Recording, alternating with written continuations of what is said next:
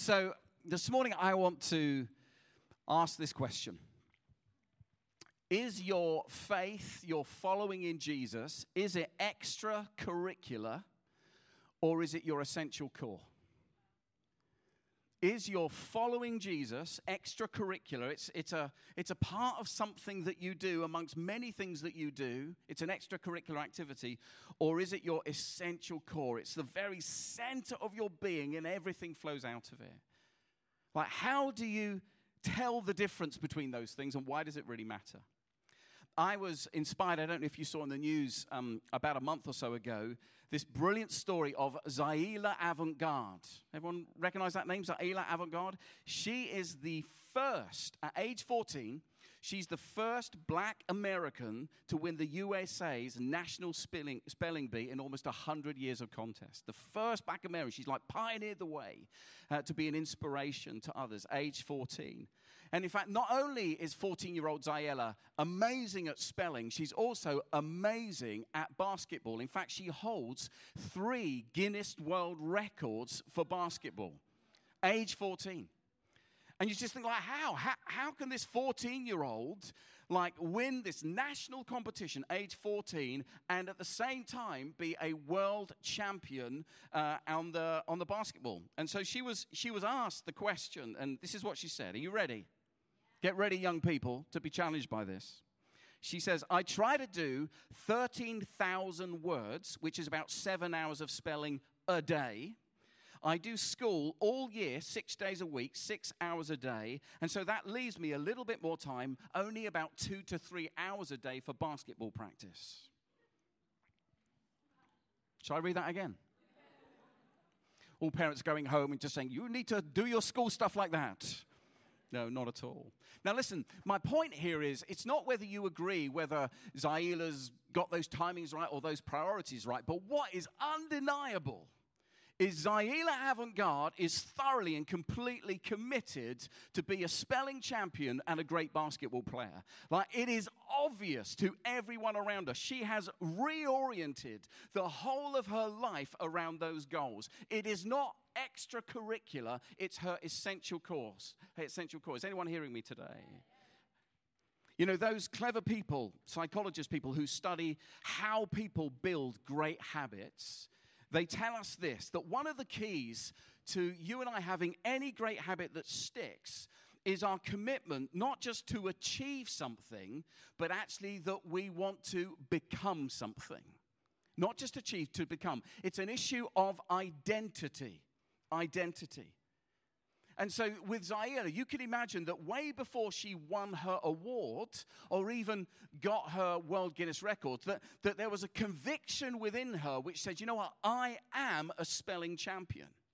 And I am a World Guinness record. And I'm going to behave in such a way until what I am becomes evident and demonstrable to everyone. It was part of her and still is part of her very identity. This brilliant book that I read last year, Atomic Habits by James Clear, listen to this. He says, your habits shape your identity, and your identity shapes your habits. So when you make your bed each day, you embody the identity of an organized person. When you write each day, you embody the identity of a creative person. When you train each day, you embody the identity of an athletic person. The more you repeat a behavior, the more you reinforce the identity associated with that behavior. Make sense? So, but get this. I thought this was amazing. Then he says this. In fact, he said, the word identity was originally derived from 2 Latin words, essentitas, which means being, and identitum, which means repeated. He says your identity is literally your repeated beingness. Your repeated beingness. Your habits shape your identity, and your identity shape your habits. Your practices. Is everyone hearing me today? Okay, so most people in the room today, we would say this: I am a Christian. I am a follower of Jesus. That, my friends, is an identity statement. It's an identity statement. But I want to ask you, and I want to ask myself, when I say I am a Christian, and when you say I am a Christian, I'm a follower of Jesus, do I mean it in the same way that Zaila meant it when she said I'm a champion on the spelling thing? Do I mean it is the same?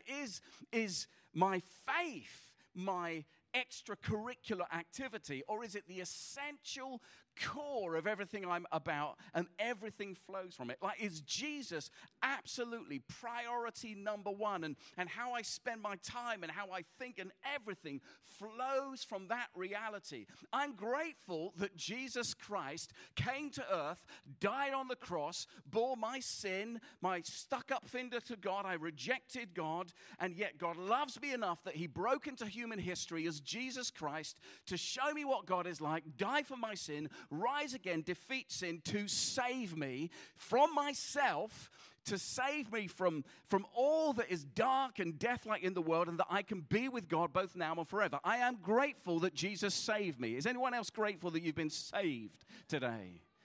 But Jesus didn't just come to save me. He's not just my Savior. He's also supposed to be my Lord. My Lord.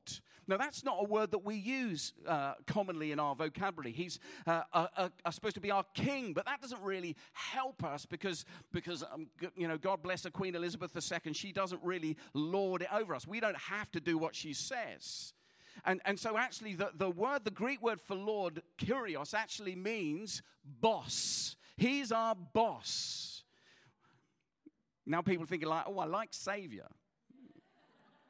Can I just not have Jesus as my Savior? We love the idea of Savior. We're not so sure about Jesus as our boss. But actually, Zaila had this goal. God bless her, and I think it's awesome what she's achieved. And I pray she paves the way for many others to see what's possible. But actually, the goal of life, the Bible tells us in the big story of God, is to know Jesus and to become like him. That's it. That's the goal of life. That's the reason that you were created. You and I, every single one of us, we were wonderfully and intentionally created by God to be in relationship with God, to know God, and to become like Jesus. Now, if you're new to some of this, if you've kind of, never heard this Jesus stuff, let me just briefly remind you that as Christians, we believe that Jesus was a real person. The good news of the Bible is it's not that we believe that there is something out there is some kind of maybe higher power. There's not just something, there's actually someone. And that someone, that person, that being God, is not distant and disinterested, but actually up close and personal, and has fully revealed himself, actually stepped onto the stage of human history 2,000 years ago, became a man, became Jesus. Scripture tells us in Colossians chapter 1, verse 15, that Jesus is the visible image of the invisible God.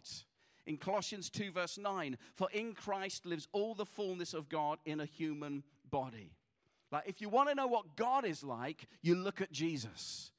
Because Jesus fully reveals to us what God is like. And what Jesus reveals to us is that this one true God is the source of life and love and joy and peace and goodness and kindness and gentleness and faithfulness and self-control and justice and generosity and compassion and empathy and boldness and bravery and strength and comfort and holiness and purity. That this Jesus is everything good that we long for. Like, if there's anyone in this room and you listen to that list of things that I've said, if you look at that list and you say, well, I don't need any of those things, then you don't need God. You're all right. You go for it.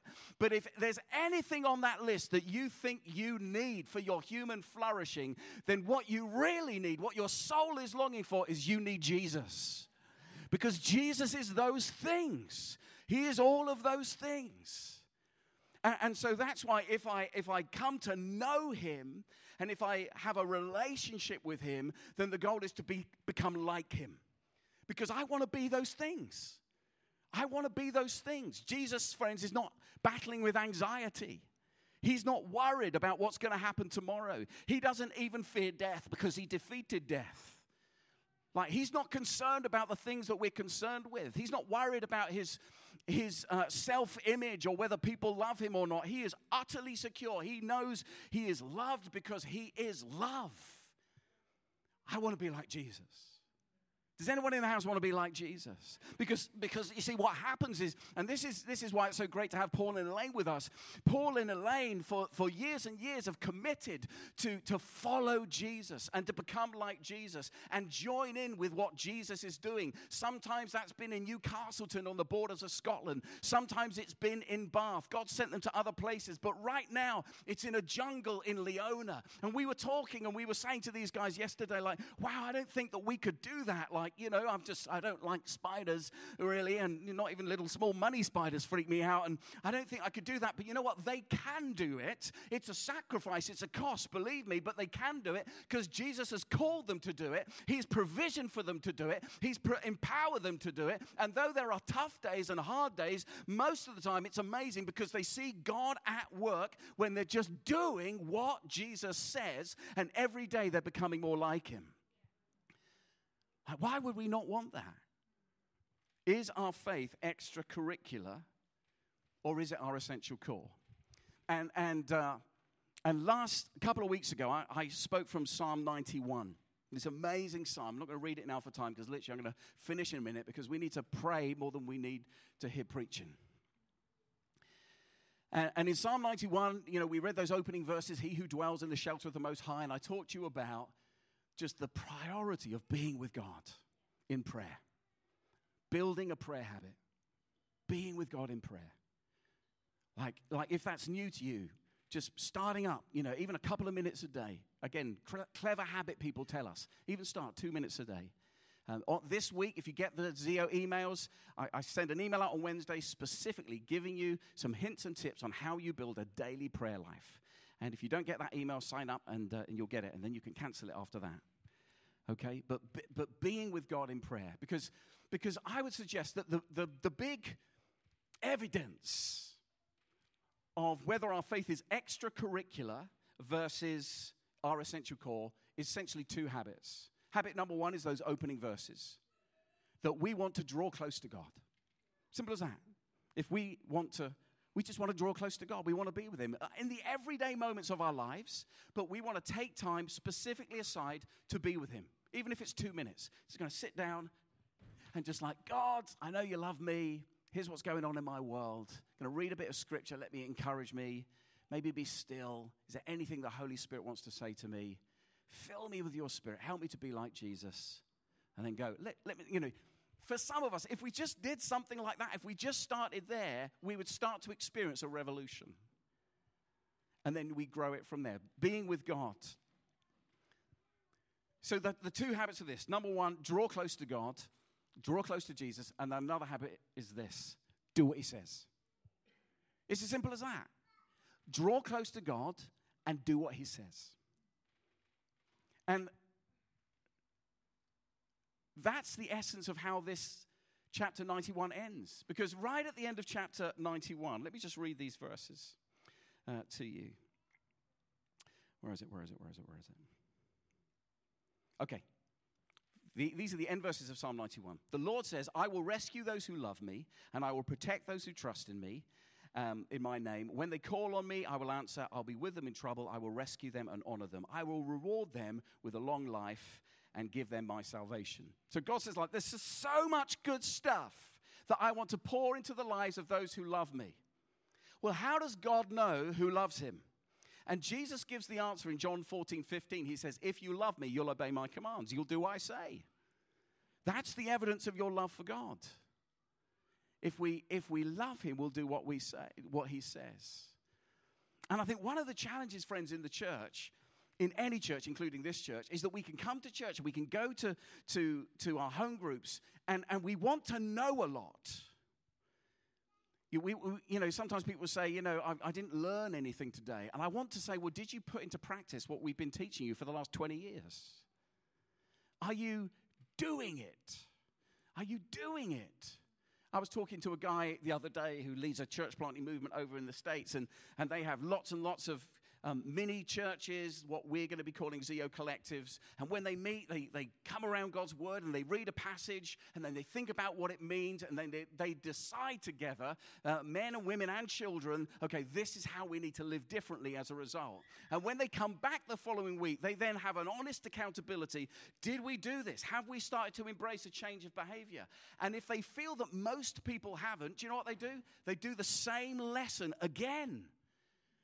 Now, not out of some religious thing, because they know we need to change. We need to become more like Jesus because it's good for us and it's good for the world. We want to draw close to him and we want to do what he says. We want to do what he says. And let's be honest, that is a massive challenge for all of us. Because we all battle, even those of us who followed Jesus for a long time, we all battle with what we think is the best way, what will give us life.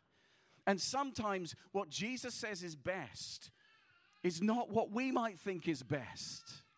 I was having my hair cut just the other day and got chatting with the barber, and he says, "What are you doing this weekend?" And obviously he started to talk about church, and he'd never gone to church in his life, and he said to me, he said, it's just a bunch of rules, isn't it?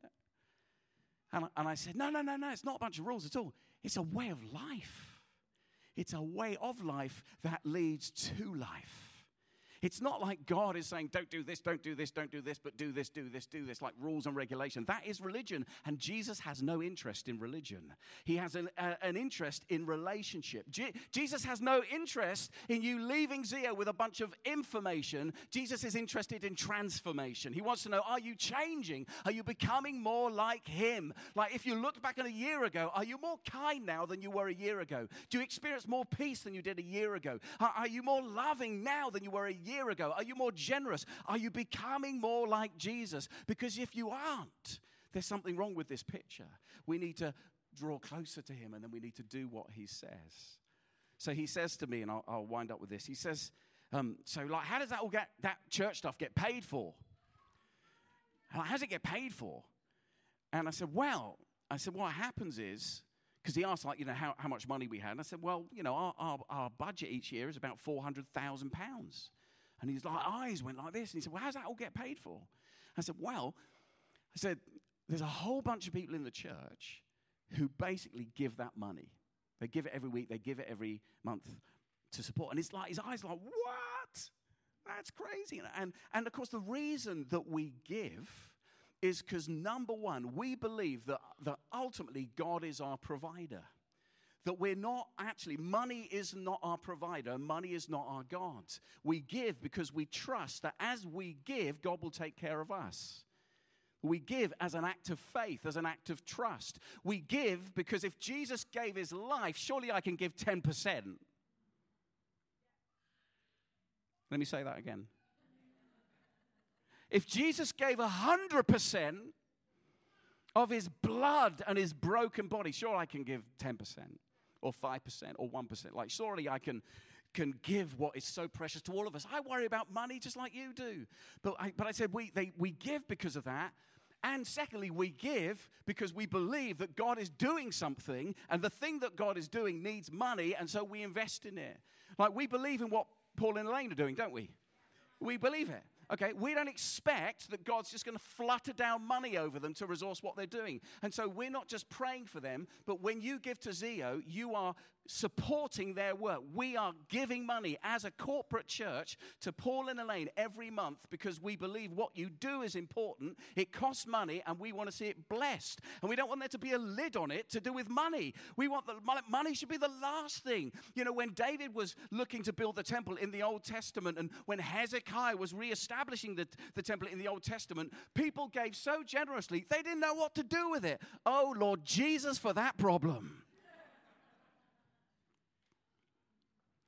But this is one of the many, many areas where what we want to do conflicts with what God wants to do.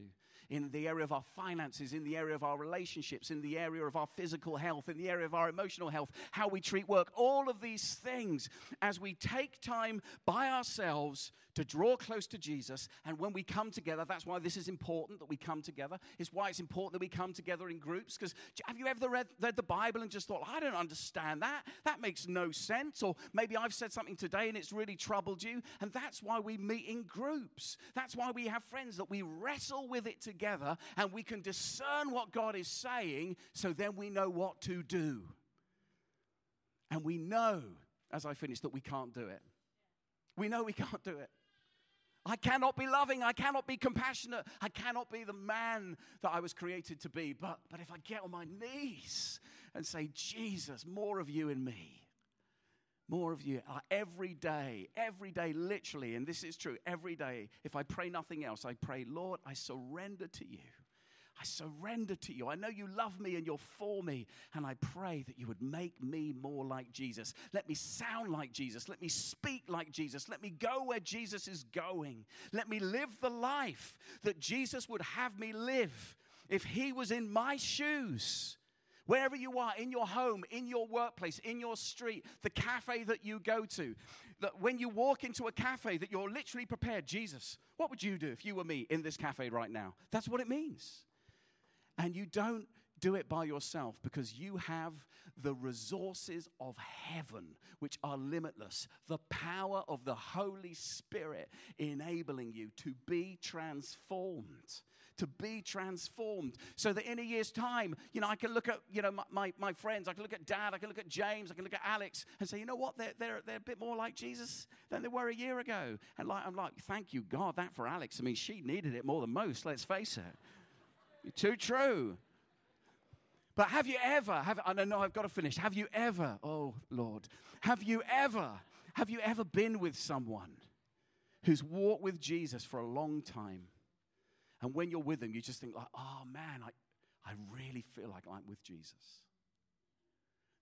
When the disciples were thrown out by the religious leaders, they commented this in Acts chapter 4. They said, these are unschooled men. What are they doing talking about this Jesus guy? They're stupid, they're crazy, they're fishermen, they're nothing. And then there's this lovely verse, and it says this, but they noted that they had been with Jesus. Even though Jesus was gone, there was something about the way they spoke, the way they carried themselves. They thought, this guy, this woman, looks like Jesus. Smells like Jesus, sounds like Jesus, does what Jesus would do. Jesus, make Zio like you. Make Zio like you. Like if we can't do this, if I can't do this, we should all pack up and go home. The goal of our life is not to have this meeting. The goal of our life is not even to fund this thing and that thing. The goal of our life, first and foremost, is to become like Jesus, not as an extracurricular activity, but our essential core, our repeated beingness. Our repeated beingness. And when you fall, like you will, make mistakes like you will every day, we come to this God and we say, God, I'm sorry, I messed up again. I did that, said that, screwed up. Grace, grace, grace. He forgives us. He wipes the slate clean. He lifts us up and says, let's go again. Let's go again. God doesn't condemn us. He convicts us and says, come on, you can do better. There's a better life for you. I think I've said enough, haven't I? Let's stand. Let's stand. Band, if you want to come up, we're going to try and land this plane in 4 minutes. Lord Jesus, why don't you just close your eyes just for a second, because I know the Holy Spirit's here. Lord Jesus, Lord Jesus, Lord Jesus. What's God saying to you, friends? I encourage you, don't be distracted in this moment. That's why I would encourage you, if you can, you don't have to, we're not religious here. If you can, close your eyes. What is God saying to you? What has struck you? Just this simple invitation. Draw near to Jesus, do what he says. Draw near to Jesus, do what he says. Keep going, keep growing. And as we finish today, I'm going to pray, and we're just going to sing a bit of that song again, King of Glory. I just want to be with you. We're going to make this our prayer as we finish. But there are three responses as we pray. Number one is, for some of us, it's to repent. That word means to change your mind. Basically say, God, I'm sorry. I've been living for myself. I've been doing faith extracurricular. And now I want it to be my essential core. For some of us, we need to recommit and say, okay, I'm going again. I want to draw close to you. I want to do what you say. Maybe you want to do that for the very first time today. And so I just want to pray over us. And I want to pray for the Holy Spirit to come and do a work in us. And so, Lord, as we stand here right now, we thank you that you are not a distant God who is not interested in our lives. You are a loving Father who wants to come and give us the very, very best. And the very best you give us is Jesus. To draw close to him, to become like him as the source of all life and hope. Forgive us where we've been distracted by so many other things. Forgive us. But today, afresh, we stand and we say, I want to follow you, Jesus. I want to become like you. I want to make space in my calendar for you. I want to make space in my diary for you. I want to spend time with you each day, and I want you to speak to me through your word, through other people, through creation, however you want to do it, but speak to me and give me the power of your Holy Spirit to do it, to do what you're saying. Help me to be like Jesus. Help me to be like Jesus. And so I just pray, Holy Spirit, now that you would come, even as we sing this final song, Holy Spirit, that you would come, that you would come. Lord, we don't want to sing, we want to worship. We want to surrender. We just want to be with you. We just want to be with you.